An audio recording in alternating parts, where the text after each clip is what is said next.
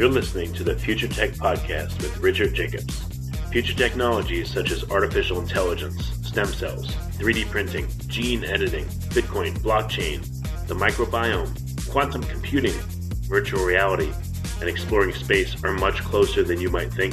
In fact, many early versions of these technologies are in play right now, and the companies that are using these technologies are the focus of this podcast. My goal for you, the listener, is to learn from these podcasts. You may very well learn something that may change the course of your life for the better, steer you towards a new career, or give you insight into addressing a thorny medical problem. Remember, this podcast and its content is informational in nature only. No medical, tax, legal, financial, or psychological advice is being given. If you've enjoyed the podcast, please listen, subscribe, like, and tell your friends about it. Thank you.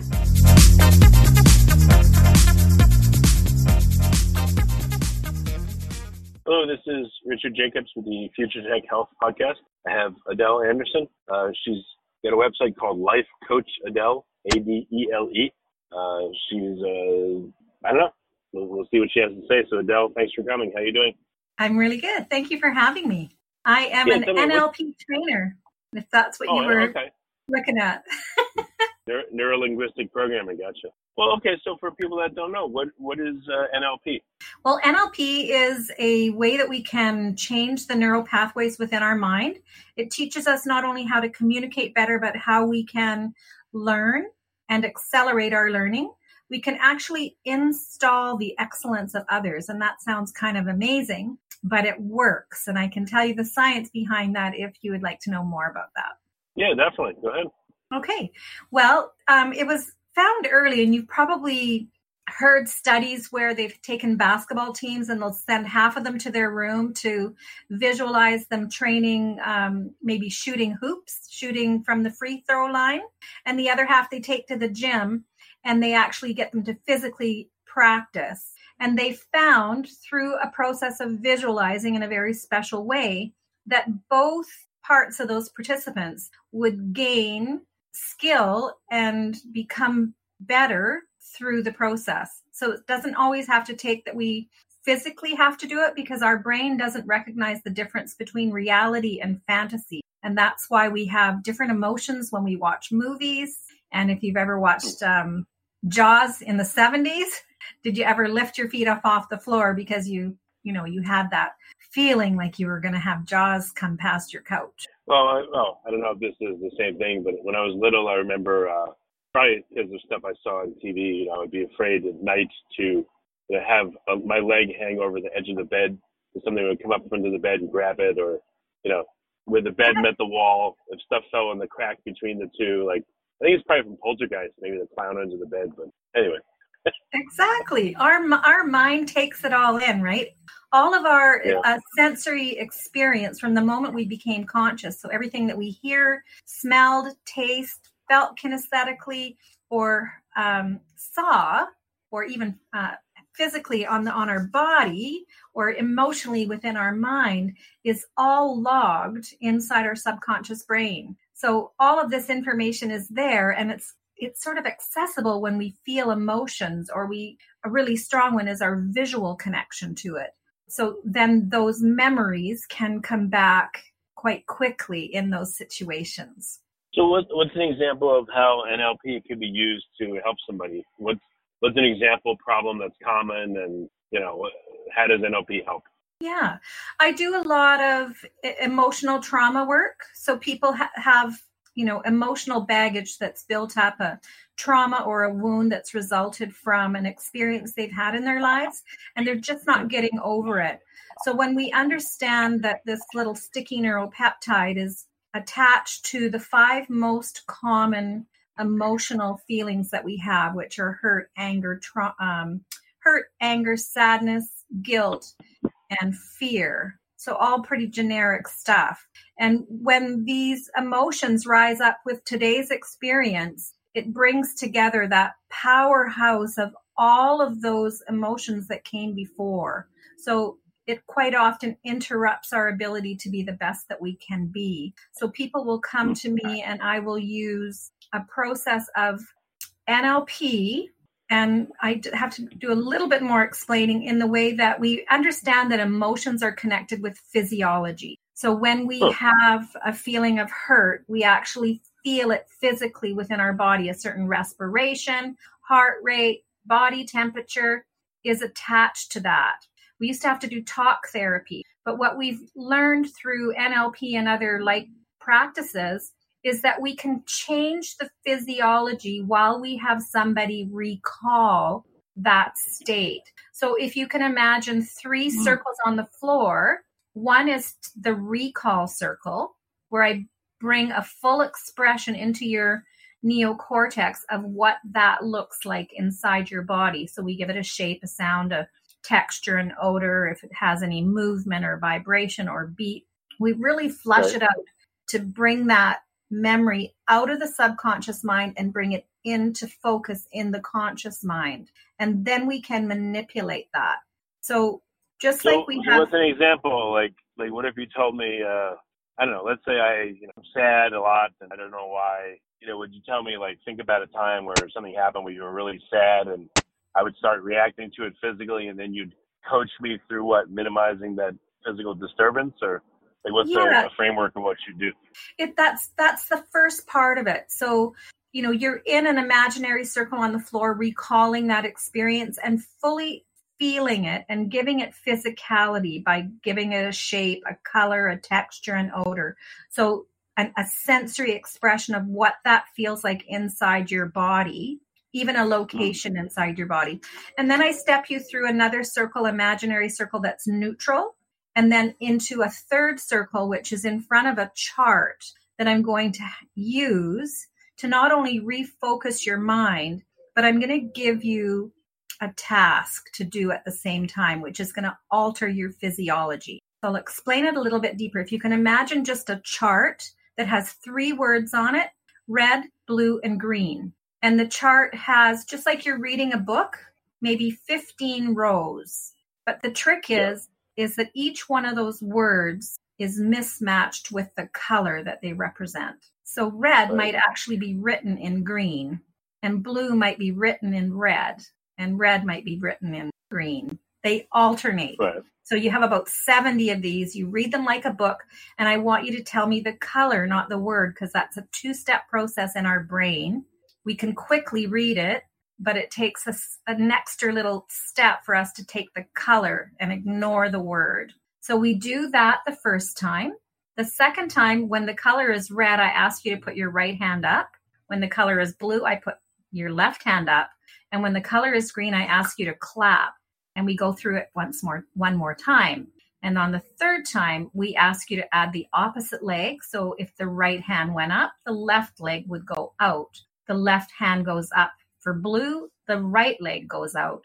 And when it's green, you clap and you jump. So what this does is like doing a little bit of aerobics, but it completely focuses your mind on something else other than what we were doing a few minutes ago, recalling that sadness. And it increases your respiration because you're doing an activity. It increases your body temperature and your heart rate. Therefore, I've changed your physiology. So then and typically people laugh because it's fun. So then we step back through neutral and then back into the recall circle. And I ask you to recall that event. And typically people can't find it in the mind. And even, people find their partners on an internet dating site, or they find, something in their environment that has really been a provocative shock to their system. And literally within 15 or 20 minutes, they can't find it. It's just like the neuropathway has been disconnected. And so therefore they can go back home and have a conversation about this without an emotional reaction to it. And that's empowering. Have you optimized this? Like, you have your red, blue, green thing. I imagine, like, what if you, just have a big ball, a beach ball, and you stand there with the person and like toss it back and forth and try to, get it past them or something. Would that work? Or is that too much? Is there a way of doing this where it works? Or is there a way of doing this where it's too much stimulation and the person it doesn't work to disconnect them from the bad feeling? It's just too much for them regardless? Well, I tell you, I've done it in different ways. I do use balls, like bouncing balls, and we can use, and this is for, like, I've worked with children as young as 5, and they can say colors. They don't necessarily read the words yet. I think the one boy was actually 4. But we would do the alphabet while we're tossing a ball. So if he said A, I would say B and hand him the ball. Then he would say C, hand me the ball. I would say D, hand him the ball back. So this action, again, of physically doing something while concentrating on a task can do the trick. So again, with this child, he was, sorry, go ahead. Oh, no, I'm just saying, okay, I'm listening. Got it. Yeah, with this young boy, he had been in a situation, and there was a bunch of kids that it happened to where maybe someone in the community was messing with them, and there was a whole bunch of kindergarten kids that were talking about suicide. And so it was quite alarming for not only the community, but the parents that were involved. And this one boy, he was really acting out. His personality had changed, or his disposition has changed. He was quite, self-harm, hitting himself on the head, hitting his parents, jumping, when he was in my office, jumping from chair to chair. He was just really feeling out of control with himself. And we ran these games, and literally he completely restored. And I've heard this from so many clients. It feels like you have a central nervous system reset. He became this calm little person on the floor, just cross-legged, petting my little dog. And this has been well over a year now. I know the parents and I know the child, and it has stayed. It's not a temporary fix. It seems to be a fix that stays within that person's mind. Okay. Yeah, so it's kind of cool.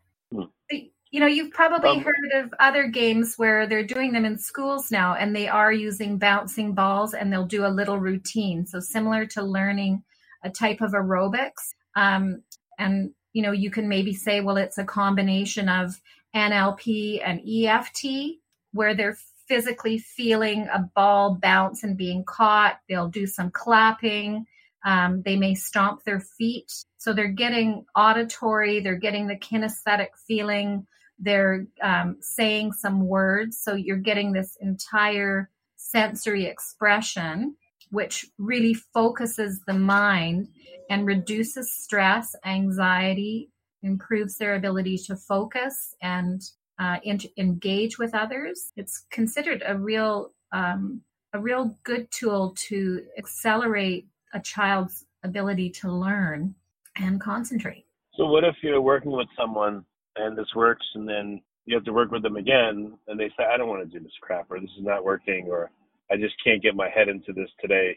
If people are going to do this on their own, or if you're going to do it repeatedly, I would figure you have to change it up. So there's got to be some way at some point to get someone so engaged that no matter how down in the dumps they are or resistant, that they still engage. Completely. I get that. And with younger children, you have to be more, engaging. An adult who's already experienced it knows the benefits, but a child has a shorter attention span. So definitely we have to switch it up. And I've even worked with a woman who had been to she had fallen down a set of stairs and had constant twitching on the left side of her face. And she'd been to every neurosurgeon, in anything in the medical end to help her, and nothing would other than Botox. And this particular game would stop the twitching on her face. It wasn't permanent, but I was really amazed with the amount of relief that she got through this process of focus. But, NLP has hundreds of ways that we can engage with the mind and, move or rewire those neuropathways that are interrupting our ability to be happy, to move forward in life, to just, reduce stress. Whatever it is that you're coming for, there's definitely an option within that can, help you in your trouble. Okay. So I don't know, when you interact with clients, I know it depends on their situation, but I don't know, what are some of your favorite techniques? NLP sounds like, the predominant one. Are there any other great techniques to help people, and how is that paired with certain problems that they'll have? Yeah, if it's emotional baggage, like if it's, a trauma from the past that you're not being able to release. And a lot of people don't want to talk about it, and they actually don't have to in this therapy. Like my background is in natural medicine, where we actually go back and do a lot of, I hold the space and hear people's stories. But with NLP, you can really do that within the mind, and you don't have to necessarily verbalize it to someone else if it's too difficult. So I love to do timeline, for example. So within your mind, if I asked you to close your eyes and then ask yourself, in which direction is my future? And you will get an understanding. If it's some people, it's in front of them. Some people, it's above them. Some people, it's to their right. So everyone's individual. Then I ask the second question, in which direction is your past? And again, the person will be able to indicate in which direction that is.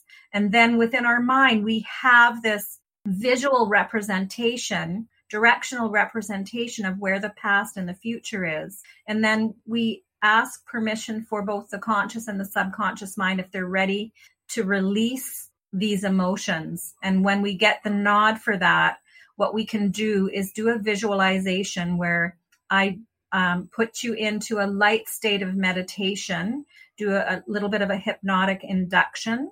And then within the mind, I ask your subconscious brain to source the earliest experience in your life that holds this emotion. And then we ask you to visualize yourself rising above this timeline and floating back in time to locate that.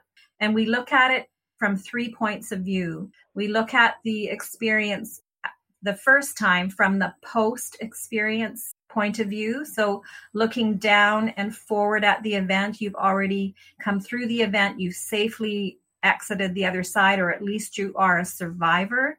And from there, we move above the event. Because we are visualizing it, depending on how painful this is, we could make the vision smaller. We could change it to black and white. We can manipulate that experience in a way that makes it less frightening for someone. And that experience, why the emotion is holding there, is because it's attached to a neuropeptide, a negative charge within your mind. So again, what we're going to do is we're going to move it into positive physiology by asking your mind what you learned. What positive thing did you learn through this experience? And some people come up with like 20 or 30 amazing things that they've learned through this really challenging, sometimes horrific experience. And then we go further back in time, 1 to 2 days, possibly a week, prior to the event ever taking place. And then we turn and look back and down at the event. So again, I'm giving the mind clues of where it is, how they're looking at this event, so that they're not in the event. And then if they had not experienced that emotion before, when I ask them if the emotion exists in this experience, they shouldn't be able to find it because the experience logically hasn't taken place yet, right? So we're manipulating the mind. And then if the answer is that they cannot feel the emotion, then we can travel forward in time, passing over that event, gathering up all of those resources that we've identified as positive takeaways, and then moving back towards the future again. And again, we stop at all of these events on our path back to today, and we do the same process, starting with the post event on above the current or above the event that you're wanting to look at, and then pre-event. And by doing this, we're able to release that negative experience and give them a lot of very important life skills that they take forward with them today. And then we can even go further, and we can take them beyond today. We can take them 3 months, 6 months, 1 year into the future with all of the knowledge that they already have. And as that future person, to visualize what their life looks like then with these new skills, with all the things that they've learned. And then visually, we have them turn around and make contact with their person today, their younger person or the person who's currently there. And again, this is all done within the imagination. But as we discussed earlier with movies, our mind doesn't recognize the difference. So it takes everything at face value. So then that person can then talk to their younger self at any one of these points and take their hand and lead them forward, giving themselves their own support, giving themselves their future resources today. It's quite phenomenal what we see in change in people. Where you can have somebody who comes in quite traumatized in your office and they leave feeling relaxed and empowered. Yeah, it's great. Yeah, it's weird. I was thinking, like, what if you made someone's trauma into like a mini graphic novel? You had someone draw it up for them and show them. I wonder what that effect it would have. I imagine like the cartoon balloons and the characters and all that. I don't know if it'd be good or bad. It just came into my mind as you were speaking. Yeah, well, that is a tool that you can take a trauma like that and you can speed it up so that their voices sound like you've been with a helium balloon, or, you can put great big funny clown shoes on them, or, a funny hat, or relate it to an experience that's fun.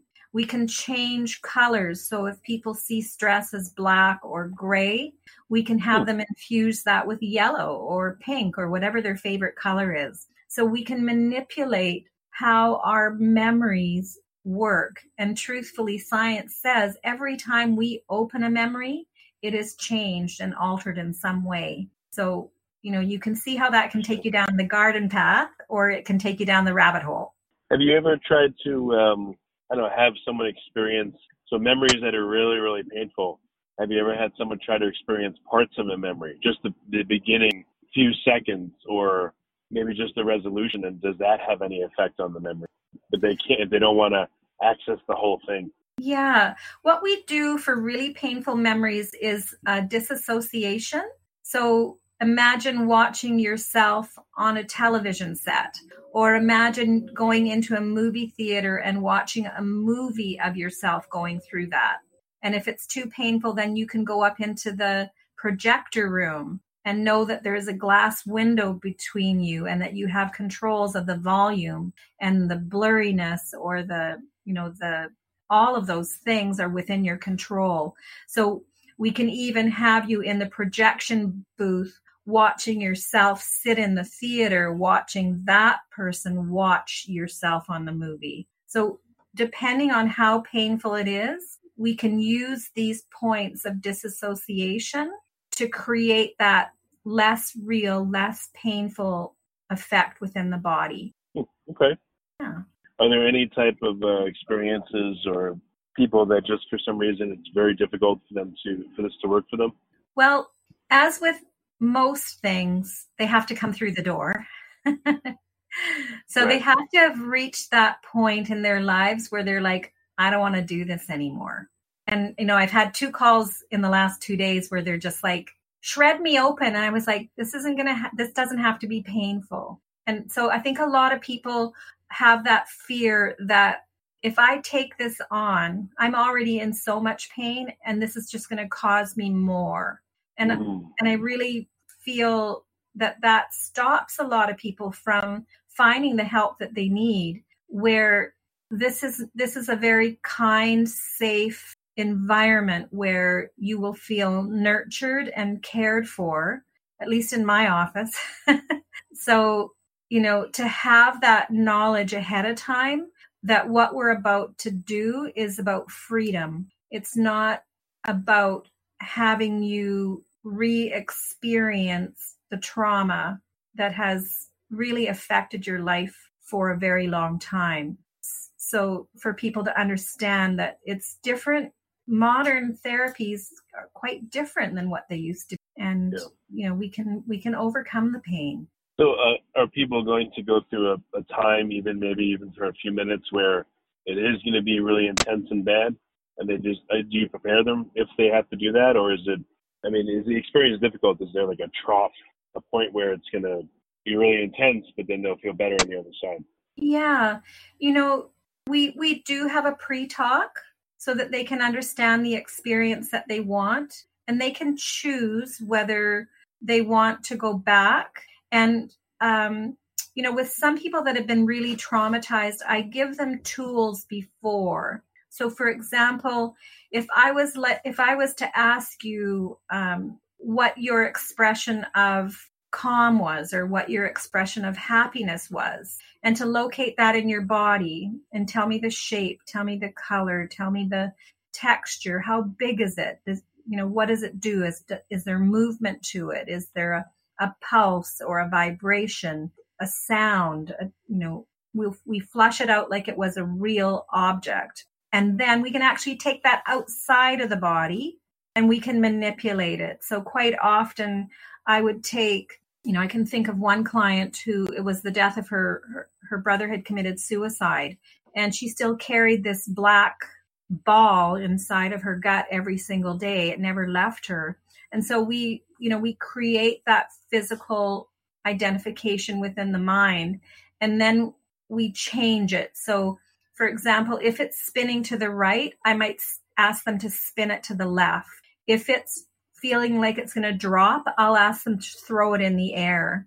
And quite often I have them throw it up very high in the atmosphere. So it's a meditation where you see it moving up through the blue sky, through the white clouds, over the tree-topped mountains, feeling the wind moving through the atmosphere, passing above plains, moving outside of our atmosphere, past the moon, circling the moon, and then finding its way back like a feather, flowing back and forth, finding its way home. And then we bring that vision back and it lands in their hand. And then I ask them, what does it look like now? And it continually changes with each one of those. That it might take us a dozen efforts to move this energy, but I can tell you I've done it so many times that it always ends up as bright white love, light and love. And then we take that and we put it back into the body so that we have altered it forever. So they can take the love that they had in this situation and hold that space within their body, but not the pain of having somebody, tragically take their own life. Okay. Yeah. Makes sense. Yeah. So what's how can people engage with you? I mean, do they have to be local? Can they engage with you over Skype or phone, or how do you work? I use Zoom. I do have Skype, but I find Zoom has the capacity for me to record the session. We can both see ourselves on the screen. I can send charts if that's what it is. With a young person I'm working with right now who really struggles with high anxiety and has been diagnosed with ADHD. And we had a fabulous first session last week. And so I asked his mother to pick up certain props. Like I did ask her to pick up 3 balls, 1 red, 1 green, and 1 blue ball. I email PDFs of the charts that I want to use. But for the most part, for children, they are already in a different brainwave from us, and they spend more time in their subconscious brain than we do. So we use metaphors, story to really engage with them.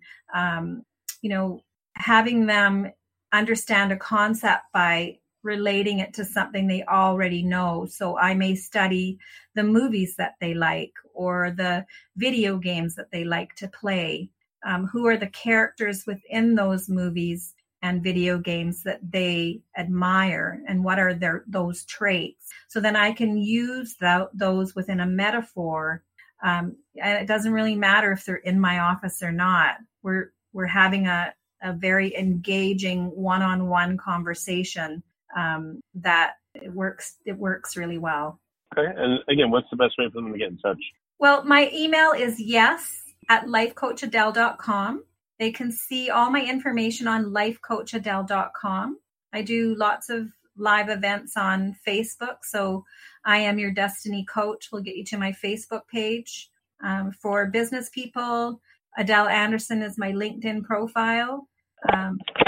So there's lots of ways for people to reach me. And then probably on your info, I may have that as a link for them. Well, very good. Well, Adele, thank you for coming on the podcast today. I appreciate it. I really appreciate the opportunity, Richard. It's fabulous.